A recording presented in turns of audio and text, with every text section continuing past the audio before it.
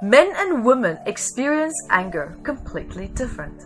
And the answer to that lies within our history.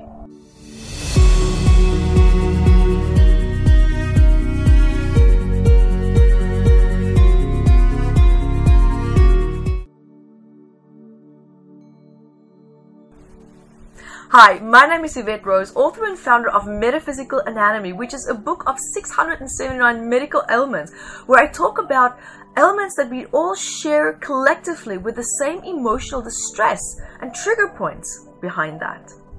And welcome to today's topic, where we're going to be talking about anger, challenges within men, and also how men and women actually experience anger so differently.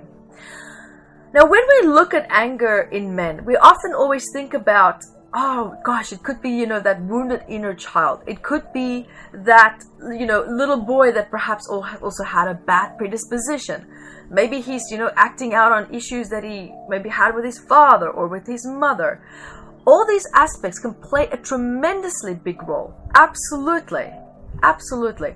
But I also would love to dive a little bit deeper into beyond that, to look at potential root causes, or not necessarily causes, because that might say something bad happened, but more so root predispositions that could be coming forward. But these predispositions also, from what I've learned and come to understand, is equally shared by men globally.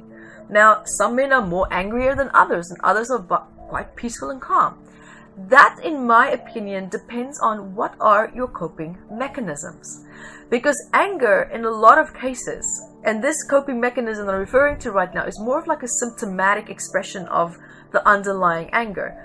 But anger can always come forward in a way where it's used as a coping mechanism. It comes forward as a defense mechanism, hence the fight and flight. And so with this anger that comes forward, sometimes it can be used as a way to emotionally protect a person who feels vulnerable. It could come forward as a way of trying to express a boundary or trying to get a message across, especially if that person didn't feel heard in the past. And of course, we all have felt angry, and we know that when we feel anger, it's kind of easy to say how you feel. And it's also easier to feel more confident because of the adrenaline, because of the cortisol. The body's getting ready to defend itself. You'll probably even feel like your physical structure of your body, it physically changes. It's like you're bracing yourself for an attack, because our instinctive responses are also actually connected to specific muscles in the body.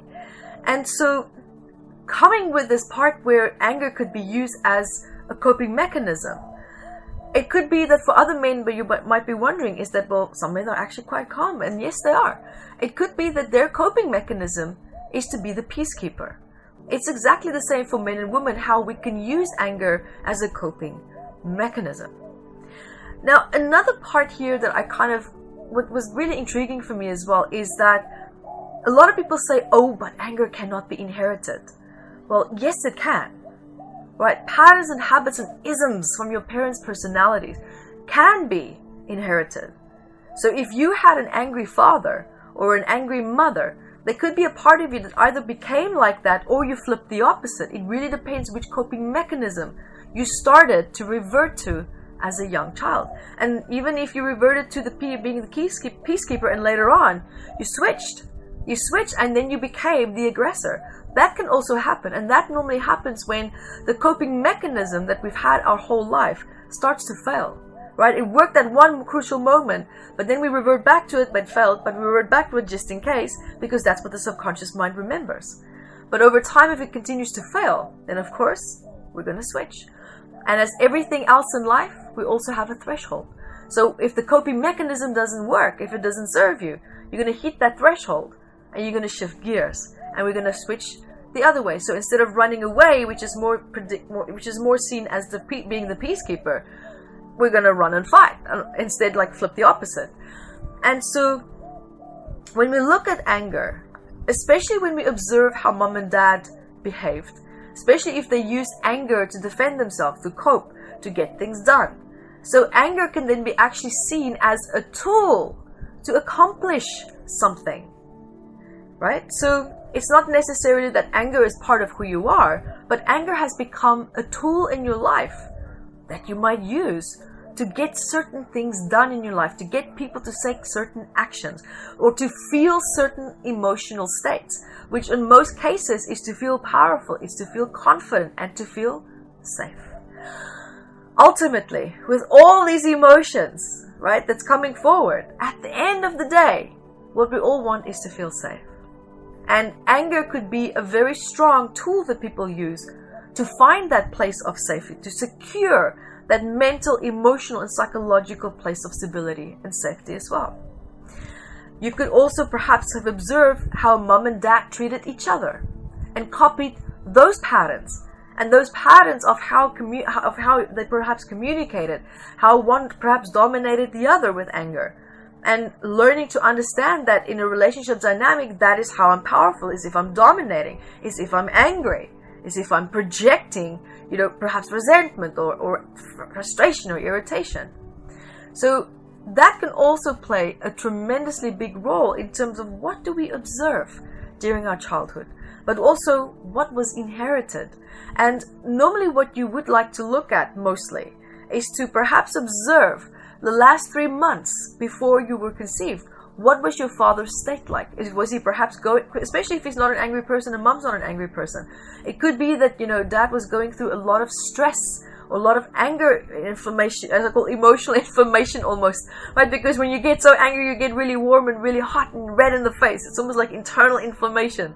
And so it could also be that mom was perhaps, when she was pregnant with you, she was going through a lot of emotional distress, right? She could have been feeling a lot of anger. Because we know now, it's a fact that the placenta is not a barrier between the mother and the child. The protein cells in the lining of the placenta already absorbs the mother's emotional distress during fetal stages. And so, but I talk a lot more about that in my events. It's a very vast topic, but just that's quite an interesting fact there to take into consideration as well. So when we look at anger as well, most men feel angry when someone perhaps obstructs them in some way. This can be physically, emotionally, or psychologically. What I've learned that because of that is when a man has an intention, when they want to do something, there's almost like a bit of a jolt of like, something physically now needs to take action. I need to create something. I need to do something. And this really comes deeply from our ancestry as well, where if men had to go out and hunt or do something or build houses, a lot of the heavy duty physical work, when they put their mind to something, the body braced itself with an energetic resource, right? With energy coming up to give that man, right? To give that person the energy and almost like the push to do something. So that a physical action is normally needed when an intention is set. That's also why when we get excited about a project, especially men, when we get excited about a project, we want to do something and we work, and you become a workaholic, and it's like you just cannot switch that switch off. That's because a physical action is almost needed, especially if the work that you're doing is sit-down work, right in front of a computer or behind a desk. It's not physical work where you can go out and walk it out and run it out, right? So when you are being creative, it's a very good idea, perhaps at the end of the day, to go for a power walk or to go for a quick 10-minute, 15-minute sprint or run, to get that predisposition in the biological makeup, to give it the physical relief that it needs. Because if you don't, that energy is carried over into the next day. And now what happens? That energy might not be utilized correctly. And sitting in front of a desk again or doing something where there's no real physical interaction. And so the best way to deal with this is to actually think of your project and then do the physical activity. Go cycling, go swimming, go running, surfing, whatever it is that you wanted to do. Think of it, because then it triggers the body, right? That flux, that cycle of boosting energy up. And then you actually take physical action and get the body to release that cycle. You will sleep so much better. And that's also one aspect of what I was trying to explain here. So when that emotion starts to build, that energy needs to go somewhere, right? It builds and it builds. And you start to feel angry, you start to feel frustrated, you start to feel agitated because your emotions become heightened. It's almost like a pressure pot, right? It builds and it builds and it builds and it builds until it cannot anymore, and then it pops. So the slightest thing can then aggravate you. You might feel oversensitive because of all this heightened energy. You can be very reactive. We've all been there. You know exactly what I'm talking about. And so also another aspect that I wanted to add in here as well. A lot of men also respond to the feeling of anger by immediately wanting to satisfy that emotion, right? So it's almost like wanting to get rid of whatever it is that you might perceive as being in the way. It kind of triggers a feeling of fear of being trapped, because entrapment is also a biological response for us in the body. We hate being trapped, men and women, but men feel it especially. Men almost like emotionally and physically, psychologically need to know and understand and feel that I'm free. But most of the time, this entrapment is psychological entrapment. And so what happens is that the biological body reacts to the psychological entrapment because we emotionally feel how we think and vice versa, right? So it can trigger the feeling when you feel mentally or psychologically trapped. It's going to trigger the fight instinct because now we have to get rid of this entrapment or this perceived entrapment. And the worst case normally is when you cannot see or understand from your environment what is triggering this feeling of entrapment. And this can create a tremendously big sense of conflict within your sense of self. And that conflict then also can start to set in between what you think and what you feel as well, which creates the split. And that normally happens when you cannot identify from your environment what makes you feel trapped. This can be a deep subconscious memory that was triggered without you consciously realizing what the memory is, but your body's reacting to it. It could be that someone did or said something and there's a certain type of work circumstances around you that's making you feel like that. It could be a relationship. It could be someone's behavior. It could be anything, right? So, but like most emotions, they exist for a reason. And so it's important to explore, why do I feel the way that I do? Because you don't feel emotions just for the sake of feeling it. There is something that's being triggered. And the frustrating part is sometimes it can be a very deep subconscious memory that's being triggered. And they can often be the hardest to establish. Now, looking also at anger, because I would love to just quickly bring also the aspect of men and women together, and also how anger is so different for them. Because when we look at men and women now, we have the amygdala in the brain that normally tends to get triggered when we feel threatened, when we feel heightened emotions, when we feel in a feeling of distress, when something aggravates you, when something makes you angry. And the amygdala is something that I would call the panic button, right? It's a very, very reactive part of the brain.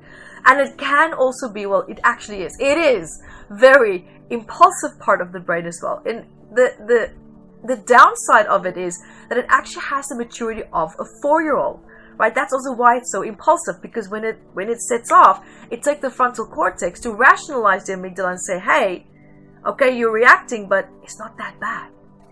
Because this is the part of the brain where fear arises. Now, women's signals, responses to these areas, right, is very different to that of men. Because a woman's brain is much more evolved by, for example, from our ancestors, when we look at now the history, is to seek safety in groups and also to reduce stress by connecting with others. So when men feel angry, the woman feels detached, she feels disconnected. And that's why women tend to aggravate and make things worse, not because they're trying to provoke you. We're trying to reconnect. And so anger is the worst response for women in general to actually deal with, because it creates a feeling of distress and disconnection. And so women will try to solve things. They might get angry or fight back because now they're also in a place of fear, but they're fighting back for the connection. But of course we go about it the wrong way and it creates more problems.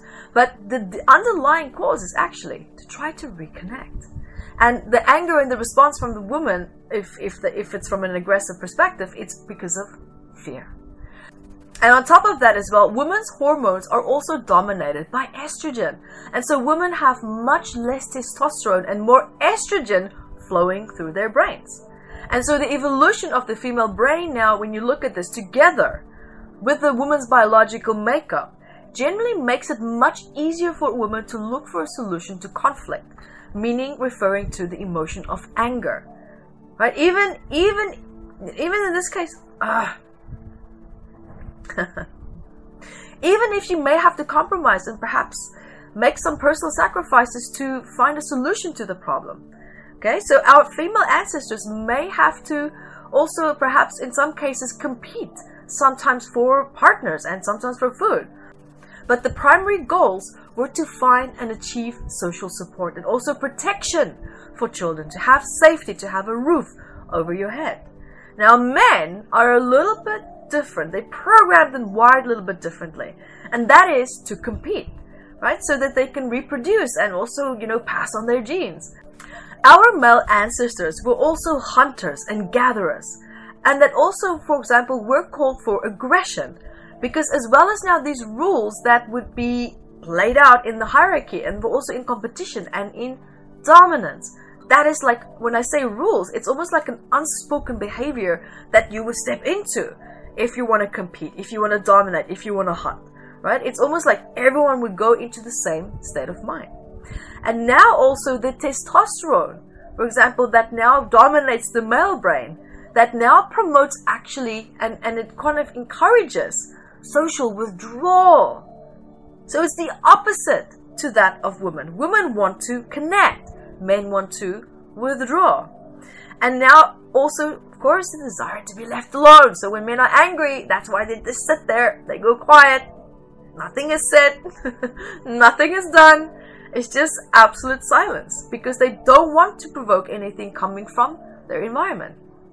So here when we look at this now from a biological perspective, a man is quite uninterested in conversations. They don't want to talk when they're angry because the testosterone actually decreases a man's desire to socialize.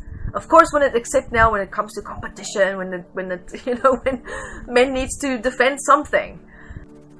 Because in that case as well, testosterone also tells a man, for example, now that dominance and control is the way to safety. We have to be in that fight or flight. And normally in this case, it's in the fight instinctive response. And so men tend to be a lot more programmed, a lot more hired to experience, for example, now challenges with authority, to experience challenges with independence. And these factors can actually be their stress points because they're all competing for that. So in general, when you look at a man's biological makeup, their drive is to have respect. And they can go by any aggressive means to get that respect because when they have respect, they have control, which is basically what it is that they want. Because when you look at the ancestry, even when you look at the animal kingdom, there are always males competing for that one leadership role. And also to add to this, the male amygdala also has an incredibly high concentration of the sex hormone receptors, including now in testosterone as well. And so these heightened responses could also have been explained in the past as to why men tend to be a lot more prone than women to display, for example, anger and to feel frustrated and to feel aggressive, and also why men's stress reactions can be so heightened and escalate so fast because they have that testosterone jolt and also coming through the amygdala, and it quickly escalate to conflict as well. Now there could also be trigger points for this anger that's coming forward, and some of the aspects could be feelings of injustice, right? Feeling so angry and feeling so hurt that there's a strong need to make things right. And it could also be, for example, to prevent something from happening again. Maybe there's such an old wound of something that happened in the past, and it's like, I don't want this to happen again, and I am going to defend myself, so I'm going to act before you can, so that I'm in the position of power.